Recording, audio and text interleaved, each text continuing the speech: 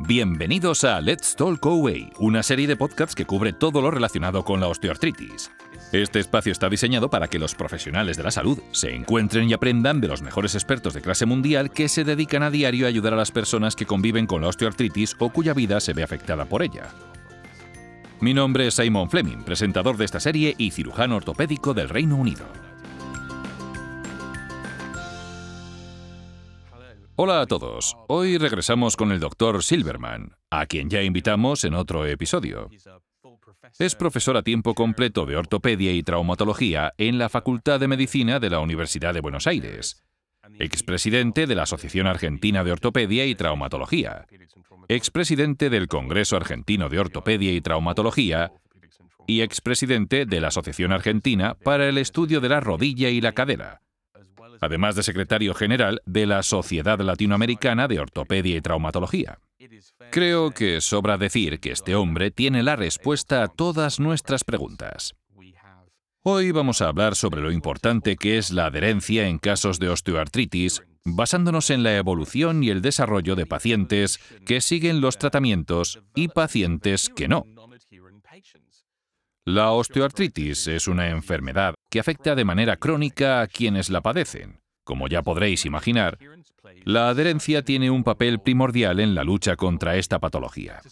Dr. Silberman, según tu experiencia, tratando con pacientes sin adherencia, ¿qué tipo de tratamiento crees que los desmotiva más? ¿Cuáles son los factores principales para que eso ocurra? Bueno, Simon, primero quiero darte las gracias por la presentación y por tus palabras.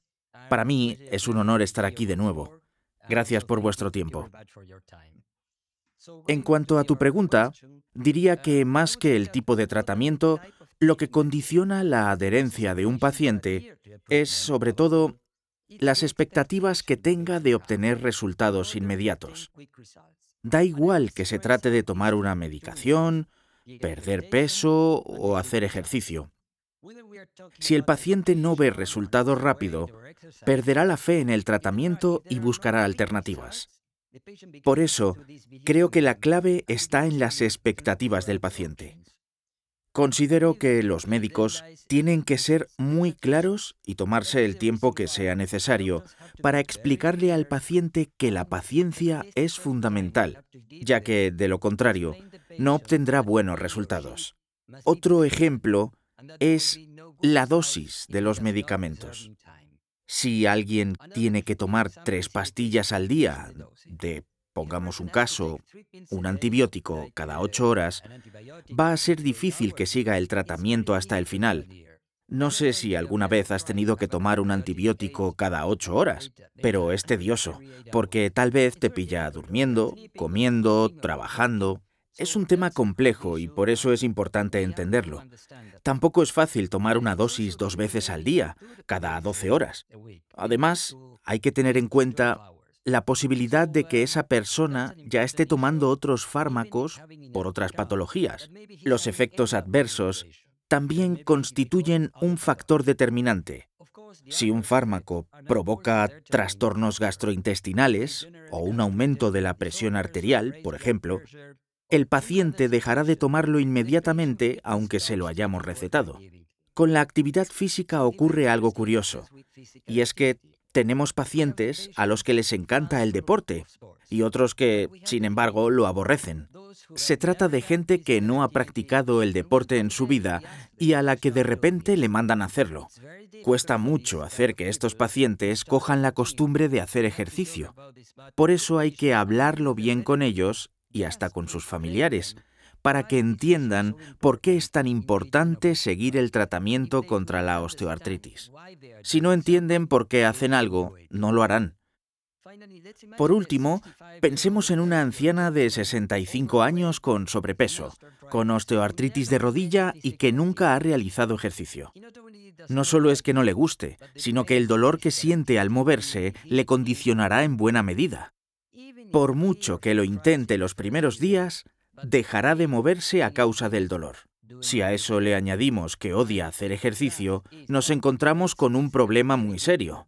Por cierto, me gustaría recordar que las actividades que más benefician a este tipo de pacientes son montar en bicicleta estática, caminar sobre una cinta de correr y cualquier actividad en el agua, ya sea caminar o hacer ejercicios. Lo que dices concuerda con mi experiencia. La adherencia se reduce básicamente a la gestión de las expectativas, la comunicación y el conocer a tu paciente. Por eso, los pacientes respetan el tratamiento cuando se aplica un modelo de toma de decisiones conjunta, porque están a tanto de la situación y ellos mismos participan en el proceso. Eso que has dicho es muy interesante. En efecto, conocer a los pacientes es algo primordial para la comunicación. No todos los pacientes son iguales. Cada uno entiende las cosas de manera diferente al resto. Estoy totalmente de acuerdo contigo. Muchas gracias por mencionarlo. No, bueno, es que es algo que hay que saber. La adherencia es esencial para el control de la osteoartritis. Según tu experiencia, ¿existen factores o medidores que permitan predecir o anticipar si un paciente va a ser obediente? ¿Que va a seguir el tratamiento? ¿Hay alguna forma de medir el nivel de adherencia en general?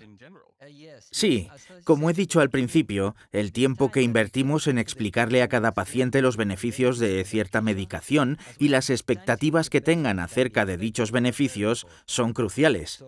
Insisto, el tiempo que le dedicamos a los pacientes es un factor clave. Lo que el paciente entiende y su nivel de adherencia están directamente relacionados con los resultados.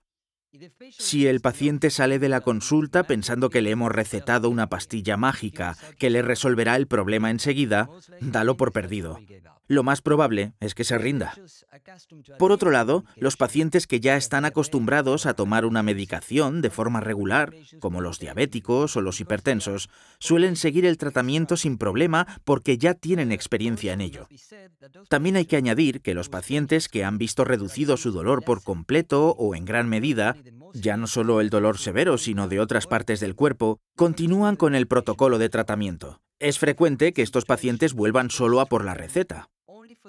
Piden cita solo para renovar la receta y así seguir tomando lo que les ha dado tan buenos resultados. Lo mismo ocurre con quienes consiguen bajar de peso o seguir una rutina de ejercicio. Notar mejoría a corto plazo los motiva para seguir con el plan de tratamiento, por lo que los tiempos son esenciales para estos pacientes. Diría que esa es la clave de todo. Sí, tienes razón. Has mencionado que hay pacientes que solo buscan resultados inmediatos. Voy a inventarme un paciente, ¿vale? No es nadie a quien trate yo. Vamos a llamarlo Peter. Supongamos que ha estado viniendo a mi consulta durante unos 3 o 4 meses y que yo le he diagnosticado osteoartritis de rodilla. Le he dicho que ese es probablemente el origen de su dolor y cómo va a ser su futuro. Lo malo es que no se encuentra en las mejores condiciones. No está haciendo nada de lo que le he pedido ni de lo que hemos acordado. No está respetando el protocolo. ¿Cómo evolucionaría este paciente si yo dijera, Peter ya es mayorcito, él sabrá lo que hace, y decidiera quedarme de brazos cruzados? Pues tu paciente lo pasaría realmente mal, Simon. Pobre Peter. Lo cierto es que 3 meses es un periodo de tiempo razonable para obtener algunos resultados. Tal vez no sean resultados definitivos, pero sí que debería producirse cierto grado de mejoría. De lo contrario, habría que modificar el plan de tratamiento o Peter lo abandonaría por falta de resultados. Si ve que no le sirve, le dirá adiós a tu tratamiento. Tenemos que darle alternativas. Por tanto, a veces es necesario considerar tratamientos un poco más invasivos o de mínima invasión. En definitiva, si a los 3 meses no se observan resultados, cambia el plan, porque tu paciente lo cambiará por su cuenta de todas formas. Lo que está claro es que el paciente que deja el tratamiento a los pocos días o durante las primeras semanas no va a mejorar. Insisto, debemos hacerles entender a los pacientes lo necesario que es tomar la medicación y seguir nuestras indicaciones. A menudo lo comparo con una dieta. Si empezamos una dieta estricta y la dejamos al cabo de 15 días, es imposible que perdamos peso en 2 o 3 meses. Lo mismo ocurre con la actividad física. Ya veo. Se trata de introducir cambios en el estilo de vida que puedan mantenerse en el tiempo. La evolución de la osteoartritis en pacientes con adherencia y sin adherencia es muy diferente. ¿Qué podemos hacer, en tu opinión? Es decir, ¿qué podemos hacer nosotros como médicos, como cirujanos, para mejorar la adherencia de los pacientes con osteoartritis? Hablo de la osteoartritis en concreto porque la motivación de los pacientes varía según la enfermedad y la población de pacientes. Pensemos en el asma, por ejemplo, que es otra enfermedad crónica. Hay estudios que demuestran que muchos pacientes con asma solo recurren al inhalador de rescate cuando sufren un ataque de asma y una crisis respiratoria, en lugar de tomar la medicación diaria. Seguir bien el tratamiento evitaría que tuvieran que usar inhaladores de rescate. No obstante, el perfil de paciente de osteoartritis es distinto. Los niveles de dolor y el impacto sobre la movilidad no solo varían de un día para otro, sino incluso durante el mismo día, de la mañana a la noche, del almuerzo a la cena. Así que, cuéntame, ¿hay algo que funcione especialmente bien en su caso?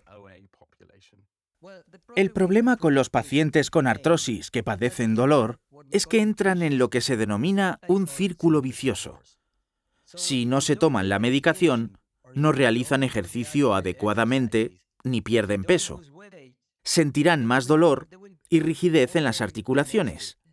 Se llama círculo vicioso porque si experimentan más dolor y rigidez, no se tomarán la medicación y empeorarán. Muchos pacientes quieren que los derivemos a un fisioterapeuta creyendo que con ir 3 veces a la semana se desharán del problema. Pero eso no es así.